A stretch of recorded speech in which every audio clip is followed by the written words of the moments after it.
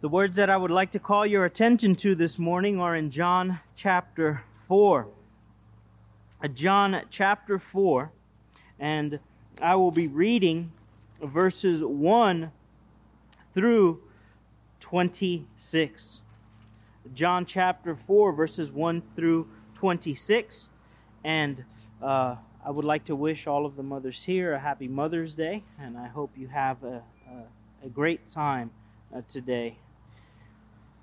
John chapter 4, beginning at verse 1. Hear the word of the Lord. When therefore the Lord knew how the Pharisees had heard that Jesus made and baptized more disciples than John, though Jesus himself baptized not, but his disciples, he left Judea and departed into Galilee. And he must needs go through Samaria. He needed to go through Samaria. Then he came to a city of Samaria, which is called Sychar, near the parcel of ground that Jacob gave to his son Joseph. Now Jacob's well was there. Jesus, therefore, being wearied from his journey, sat on the well, and it was about the 6th hour. There came a woman of Samaria to draw water. Jesus said to her, "Give me a drink." For his disciples were gone away to the city to buy food. Then the woman of Samaria said to him, "How is it that you, being a Jew, asks me, a woman of Samaria, for a drink? For Jews have no dealings with the Samaritans." Jesus answered and said to her, "If you knew the gift of God, and who it is that said to you, 'Give to me a drink,' you would have asked him, and he would have given you living water." The woman said to him, "Sir, you have nothing to draw with, and the well is deep. From where then will you get this living water? Are you greater than our father Jacob, which gave us the well, and drank thereof himself, and his children, and his cattle?" Jesus answered and said to her, "Whoever drinks of this water shall thirst again. But whoever drinks of the water that I will give him shall never thirst. But the water that I shall give him will be in him a well of water springing up into everlasting life." The woman said to him, "Sir, give me this water, that I may not thirst, and neither have to come here to draw." Jesus said to her, "Go, call your husband, and come here." The woman answered and said, "I have no husband." Jesus said to her, "You have spoken well by saying, 'I have no husband.' For you have had 5 husbands, and the one you have now is not your husband. In this what you have said, you have spoken truly." The woman said to him, "Sir, I perceive that you are a prophet. Our fathers worshipped on this mountain, and you say that in Jerusalem is the place where men ought to worship." Jesus said to her, "Woman, believe me, the hour has come when you shall neither on this mountain nor in Jerusalem worship the Father. You worship what you know not. We worship what we know, for salvation is of the Jews. But the hour comes, and now is, when the true worshipers shall worship the Father in spirit and in truth. For the Father is seeking such to worship him. God is a spirit, and they that worship him must worship him in spirit and in truth." The woman said to him, "I know that Messiah is coming, which is called the Christ. When he is come, he will tell us all things." Jesus said unto her, I that speak to you am He. Amen. Amen.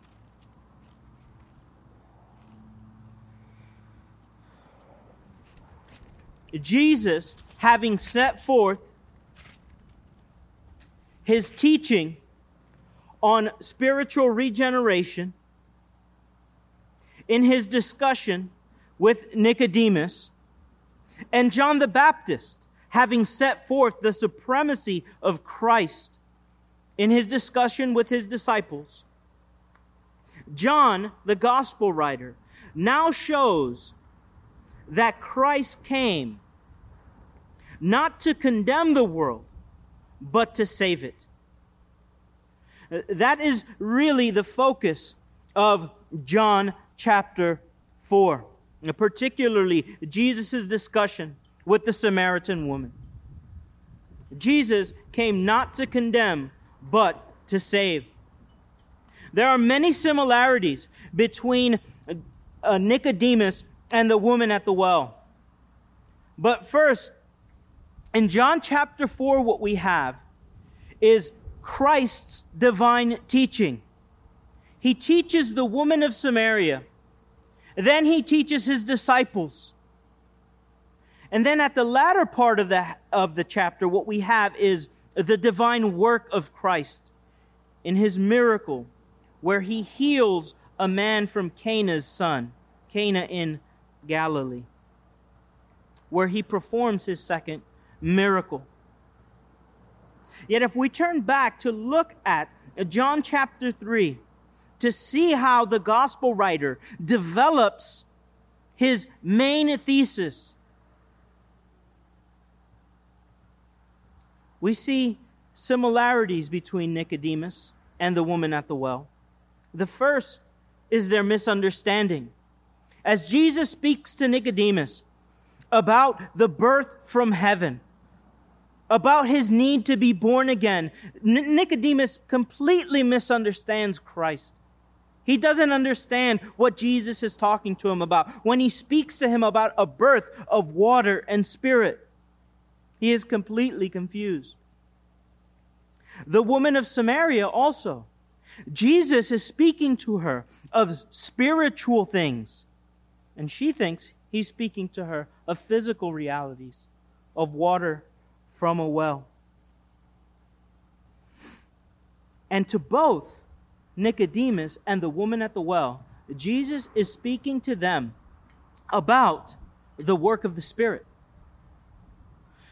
He is speaking to them about the reality of the work of the Spirit, about how He powerfully influences and gives life and sanctifies and invigorates those whom He indwells. Yet there are some differences. Nicodemus comes to Jesus, and he comes to Jesus at night. Jesus comes to the woman at the well, and He comes to her in broad day. Nicodemus leaves and doesn't return. He pops up in the Gospel of John 2 other times. In chapter 7, verse 50, he meekly defends Jesus. And at the end of the Gospel, he is there to prepare the body of Jesus for burial. The woman leaves, and she leaves her bucket. And she goes into the city, and she becomes really the first apostle, quote unquote, the first one sent from Christ. Look at John chapter 4, verse 29. John chapter 4, verse 29.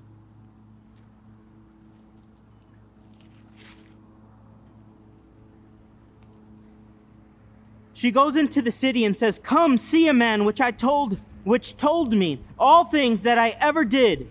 Is not this the Christ?" And then a little further in chapter 4, verse 39. And many of the Samaritans of that city believed on Him, on Jesus, for the saying of the woman, which testified, "He told me all that I ever did." Verse 41 now. And many more believed because of his own word, and said to the woman, "Now we believe, not because of your saying, for we have heard him ourselves, and know that this indeed is the Christ, the Savior of the world." Very many similarities, yet many differences between the woman and Nicodemus. Nicodemus was a religious leader, in many ways a righteous man, and the woman was a Samaritan, really viewed by the people of Israel as an idolater. And even in her own words, she says to Jesus, "We have no dealings with each other. Why are you asking me for water?" So you have these two characters, these two historical figures that interact with Jesus. Overlapping similarities in the conversation, yet great contrasts between the two. Yet in both, this great principle is stressed. That Christ did not come to call the righteous, but sinners to repentance. Nicodemus was a sinner in need of a Savior, a religious sinner, a righteous sinner, yet he needed a Savior. The woman at the well was an idolater, in essence, a pagan, in a cult, and she lived a life of immorality. Jesus came to save her also. But what this narrative also does is it demonstrates the principle that John the Baptist was trying to teach his disciples. He says to his disciples, "He must increase, but I must decrease. He who is from above is above all. He who is of the earth is of the earth." And here Jesus, in teaching the woman and in performing the miracle at the end of the chapter, shows that he is greater than all. He says to the woman, after he asks for water and she kindly rebuffs him, he says, "If you knew the gift of God and who it is that is speaking to you, you would have asked me for water, and I would have given you living water." This also reinforces the point that John the Baptist made when he said that the Father has given Christ the Spirit beyond measure. Because what Christ is promising to give the woman, the gift that he's saying he's going to give to her, is living water, which is an illustrative way of describing the work of the Holy Spirit. So you have all of these contrasts and similarities and demonstration. In essence, what you have is a progression in the gospel, a further revealing and clarifying of the person and work of Jesus Christ. And here we have it, of course, in John chapter 4, and we'll divide the chapter in this way. We have the divine purpose of Christ, and then we have the divine persuasion of Christ. The divine purpose and the divine persuasion. So, in John chapter 4, verses 1 through 3, we read these words. "Therefore, when the Lord knew that the Pharisees had heard that Jesus made and baptized more disciples than John, though Jesus himself did not baptize, but his disciples, he left Judea and departed again to Galilee." And here, as we consider the divine purpose that Christ came into the world to save sinners, we see that in light of this divine purpose, there is always controversy. Now, specifically in the ministry of Christ, there was always controversy with the religious leaders, with religious hypocrites, even when they turned him over and Pilate is judging the case. He knew that the Pharisees were jealous of him. So in Matthew 27, verse 18, it says it clearly that Pilate knew that they handed Christ over because of their jealousy. Now, what we must note is that Christ didn't leave the area because he was afraid. He left, of course, because of the envy of the Pharisees and the arguing and the confrontation and the scuffle that would ensue. And it was not time for that yet.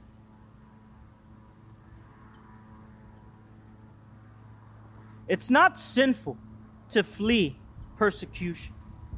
What Christ does here is not cowardice, but it's an exercise of wisdom. Christ came into the world with a particular purpose. Jesus had a divine appointment. And that divine appointment, of course, was Calvary. It was not yet his time to get into the controversy with the Pharisees that would lead to his crucifixion. So in speaking with his own brothers, in John chapter 7, verse 30,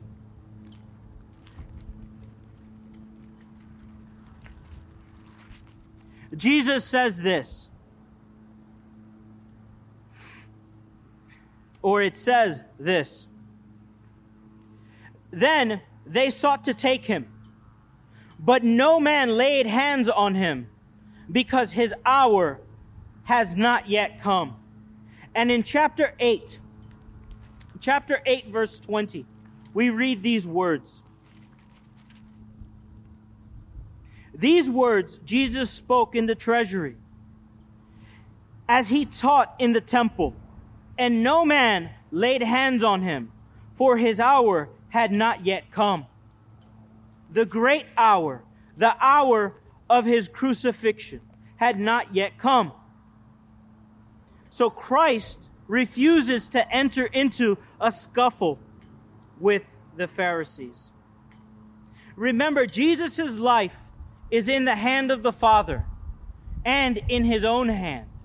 He says in John 10, "No one takes my life from me, but I lay it down of my own accord. I have power to lay it down, and I have power to take it up again." His hour had not yet come, so he departs from that region. He departs from the controversy. Because in the divine purpose, Calvary was ahead of him. And John makes a small aside here in verse 2. Many call this sort of like an editorial note, because the text says that Christ baptized. And remember, this was what John the Baptist's disciples were saying. And he is baptizing, and everyone is going to him. But John, the gospel writer, puts in this little note: though Jesus himself did not baptize, but his disciples. And, of course, it's a short aside, so I'll make it an aside in the sermon. The point that the gospel writer is making here is that the importance of baptism comes from its author and not from the minister who baptizes. The reason why believers are baptized is not because of the persuasion of the pastor. The reason baptism is important isn't because of the person who baptized you. Being baptized in the Jordan River, which is something that a lot of Americans tend to do when they visit Israel, doesn't contribute a hill of beans to your sanctification or your glorification.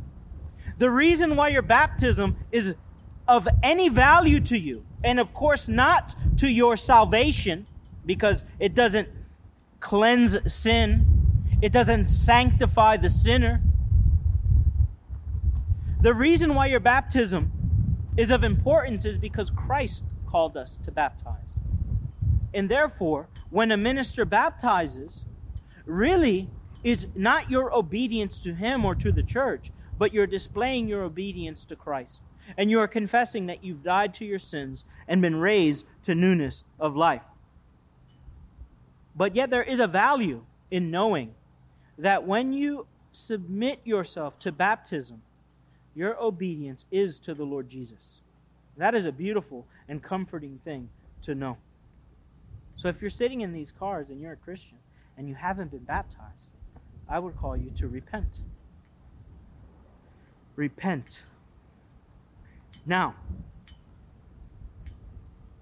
Christ then had a divine appointment at Calvary. So he avoids a scuffle with the Pharisees. Yet, there was another divine purpose at play, which is right in front of us in chapter 4. We don't have to wait till the end of the Gospel of John for the divine purpose to be complete, because there are many others. And here, it's in verse 4. It's in verse 4. John writes, "But he needed to go through Samaria." So he avoids the scuffle with the Pharisees because he had other business. Of course, the cross. But then, before the cross, there were sheep he came to gather. Travel through Samaria was not geographically necessary. He didn't have to do that. And as you study and in commentaries, dictionaries, encyclopedias, things of that sort, generally what the Jewish people would do to avoid the land of Samaria was they would travel east of the Jordan, or they would go through the Transjordan and just go around the entire region. There wasn't a necessity for Christ to go, a geographical need for Christ to go, or travel plans that he had to go through that region. No, there was a divine purpose. The word used here, this word must, is used throughout the Gospel of John to describe the divine purpose, or to give a divine purpose, a divine necessity. There was a divine necessity in Christ going through Samaria. And you see it in John chapter 10. Look at John chapter 10 and verse 6. The same word is used here. John chapter 10 and verse 6. It says, "And other sheep I have, which are not of this fold. Them I must bring. Them I must bring. And they will hear my voice, and there will be one flock and one shepherd." It's as if Jesus is interpreting this conversation with the Samaritan woman in John chapter 10 in that one verse. Because the divine necessity here, remember that first one is the cross, and the second is the salvation of sinners. The gathering in of men and women into one fold, and they will hear Christ's voice. You know, generally when this chapter is preached, the way that it's preached is to a congregation, and we're told this is how you should evangelize. Now, of course, Paul teaches us that we should imitate him, we should imitate Paul, as Paul imitates Christ. So we should imitate Christ, of course. Yet, a heart for unconverted people, a heart for the lost, is gained first and foremost by seeing Christ's own heart for the unbeliever. We must see it in him first. He is the divine exemplar, and we ought to look to him, to his person, to his work, and to his accomplishments as Christian people to motivate us to do the work he's called us to. Another thing that we have to remember too, that in this story, we're not Jesus. We're the Samaritan woman. And we need his grace. We're the ones in need of mercy constantly. So Jesus had to go because he came not to call the righteous, but sinners to repentance. Next, if we turn back to John chapter 4, Most people, what they tend to do now when they preach this passage, or if you look at commentaries on this passage, you have all of this historical information, and they skip all of it. They sort of skip all of this information. Yet, there is here unfolded for us, considering the divine purpose, that the historical and geographical history, or the historical and geographical circumstances that are described for us are part of the divine purpose. So, I'm going to give it to you short, and then we'll look at it in detail. So, the region of Samaria exists. And there's a city in Samaria, and the name of that city is the city of Sychar. Right? And in the city of Sychar, there is a well. And on that well is sitting Jesus. And coming to that well is a Samaritan woman that he came to save. Now, all of the history and geography of Samaria is recorded in the Bible. We know who bought that area and gave it the name Samaria. Not only that, but we know the history of that city and why the woman would call Jacob her father when she's not ethnically Jewish. We also know where the well is and why the well was dug. And all of those historical circumstances, God used every single one. He stuck that well on that plot of land so that this woman might be saved. Absolutely amazing. When you consider God, when you consider the divine purpose of God. So, in 1 Kings chapter 16, and because of the wind, I can't turn in my Bible. But in 1 Kings chapter 16, verses 23 through 29, we have the history of this land. And King Omri purchases the land. I'm going to use my Bible app, which is going to slow me down a bit, but bear with me. Look at 1 Kings chapter 16 and verse 23.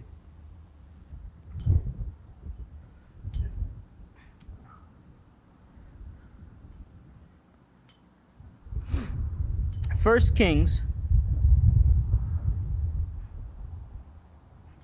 16 and verse 23.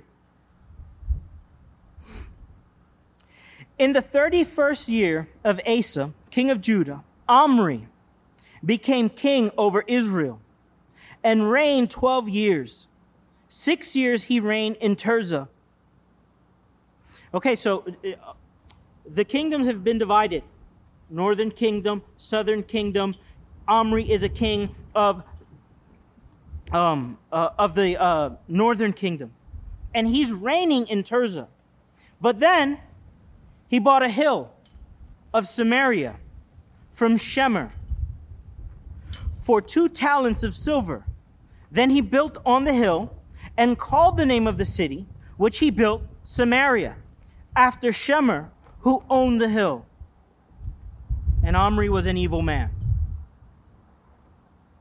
So, you have, we know where the land comes from. Why did the people of Israel have any kind of relation to this land? Well, at this point in history at least, the northern kingdom ruled from here. This is where the northern king of Israel ruled from this point forward. So, you have this little bit of history recorded for us in the Bible. Now, this land then has always known a great deal of sin and turmoil. Remember, it was the northern kingdom that was cast away and went into exile first.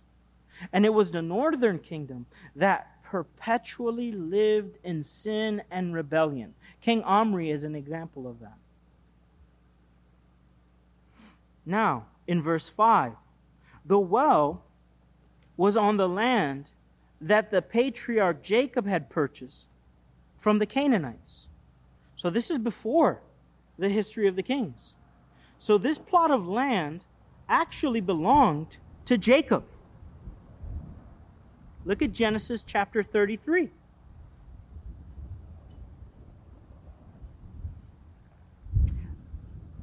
Genesis chapter 33 and verse 18.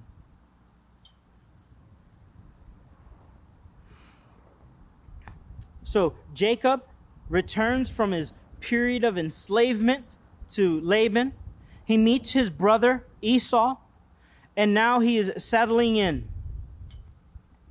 Then Jacob came safely to the city of Shechem, which is in the land of Canaan, when he had come from Padan Aram, and he pitched his tent before the city.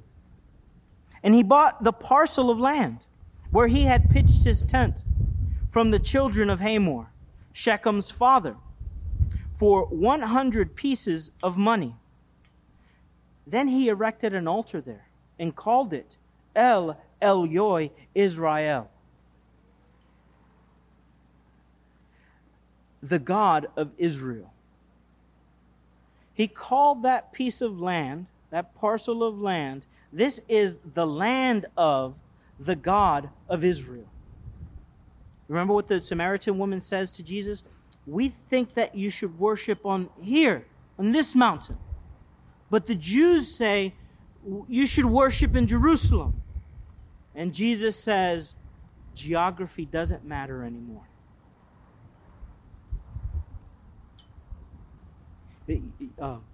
This is not, these verses are not the scraps.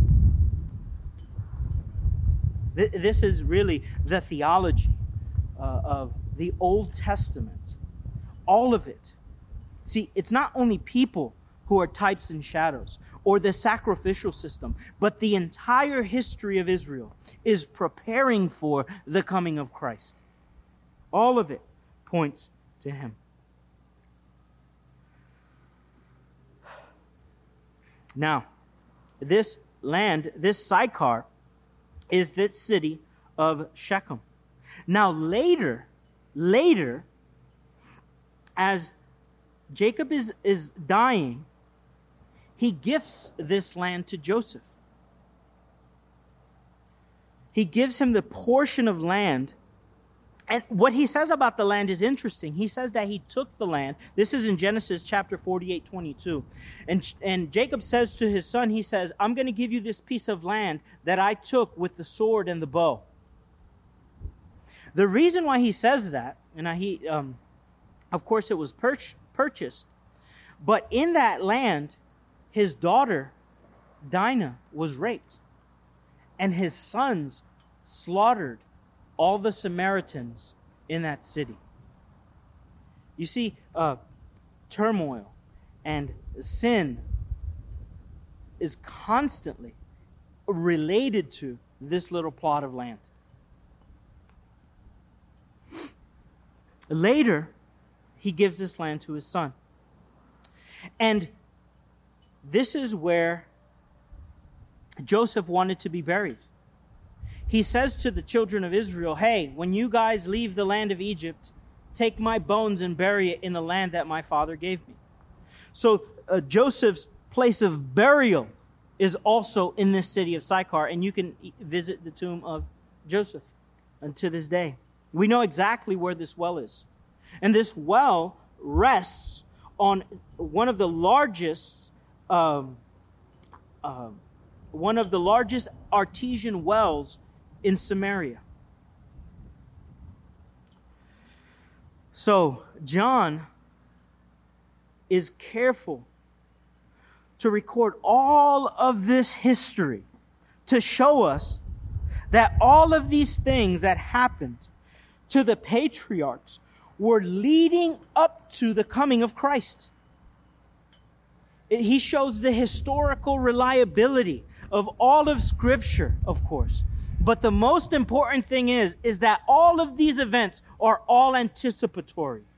They're all waiting for Christ to appear next to that well to speak to this woman.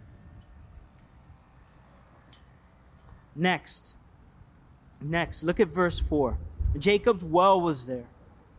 Jesus, therefore. So you have 3, right? The cross.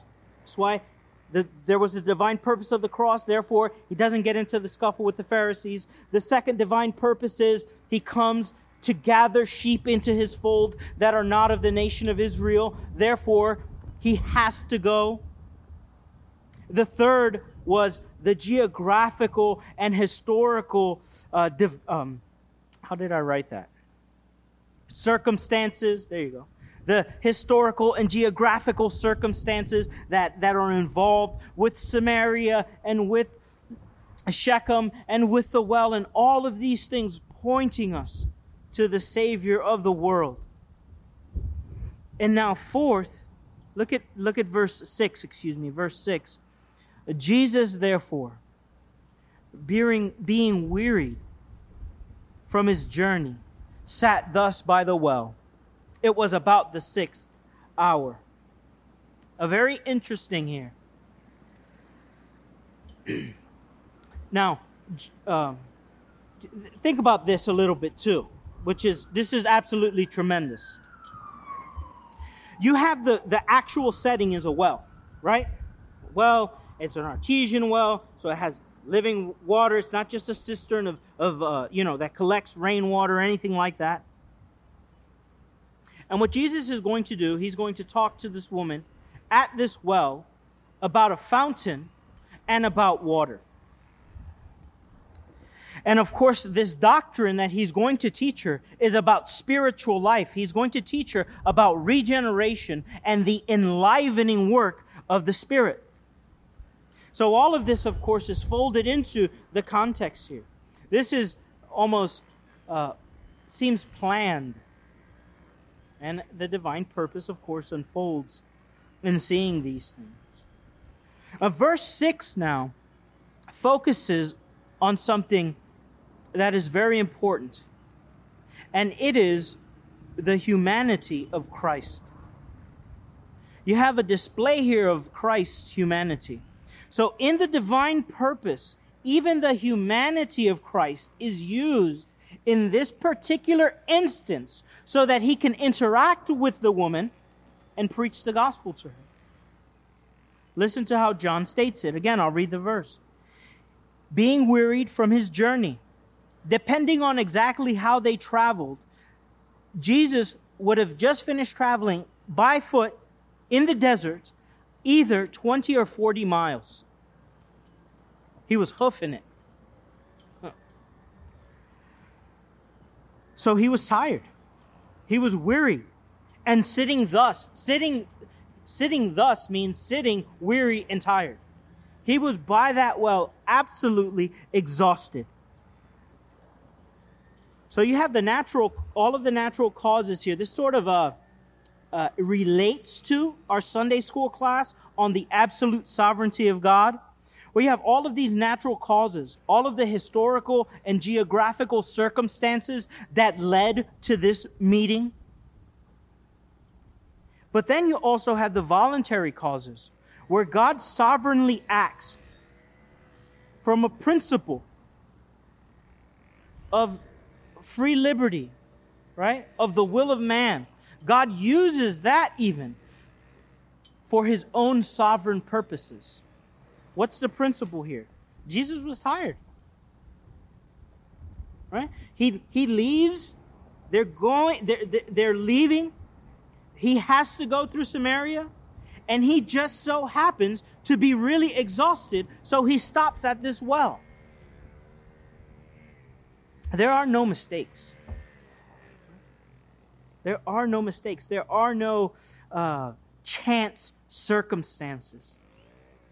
All of this, even his cause of fatigue, was ordained by God. It was used by God so that he might preach the gospel to one woman.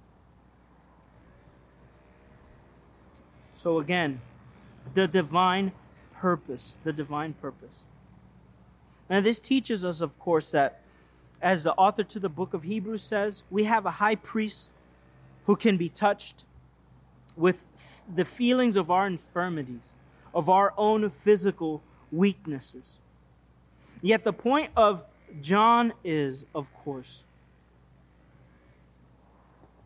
to almost amaze us with the absolute sovereignty of God in ordaining all of these circumstances and into working all of these things out for one single conversation. The Bible says that God or the angels, let's turn there.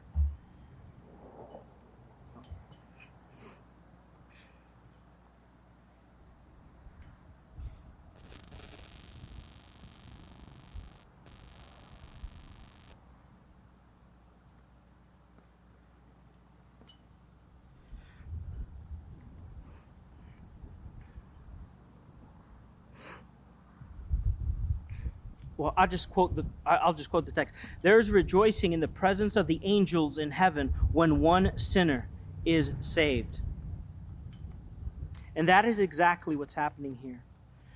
And this woman's salvation, which of course it's not Nicodemus. You would think that maybe let's have the religious leader get saved. Many people are going to believe that more people will believe the religious leader than will believe this woman who in essence is a harlot. Let's have the religious leader saved. No, that's not the way that Christ works. That's not the way that God works. What God does is He saves a scandalous woman. And by means of this scandalous woman, an entire city is saved, comes to know the Lord Jesus Christ. As the woman of Samaria now draws near to Jesus, in John chapter 4, verse 7, he asks her for a drink of water. He says, "Give me a drink." And we'll take a look at that discussion next week. Let's pray. Heavenly Father, we thank you for your word. And we ask, Lord, that you would help us to see your sovereign hand working in all things, Lord. Help us to consider, Lord, your divine purpose. Always fixing our eyes upon the cross of Calvary and knowing that in history, the life, death, burial, and resurrection of Christ was the greatest event, Lord. This is why Christ came into the world, to accomplish your will. Yet, Lord, in doing this, He gathers a people. He gathers the church to Himself and for your glory by the power of the Spirit. We thank you so much, Lord, for your wisdom, for the undescribable wisdom in the geographical and historical circumstances, not only that we see in the Bible, which we can give great glory for, and we have divine interpretation and pointers to these things, Lord, but even the circumstances in our own life that we may not be even able to explain, Lord, as we consider how you drew us and you drew others to yourself, Lord God. And may we also, Lord, fix our eyes upon the divine purpose in Christ's humanity, ultimately in His sufferings and death, and in His powerful resurrection from the grave. Lord, we thank you for this day, and we ask that you would help us to fix our eyes on these things. In Christ's name we pray. Amen. Let's sing.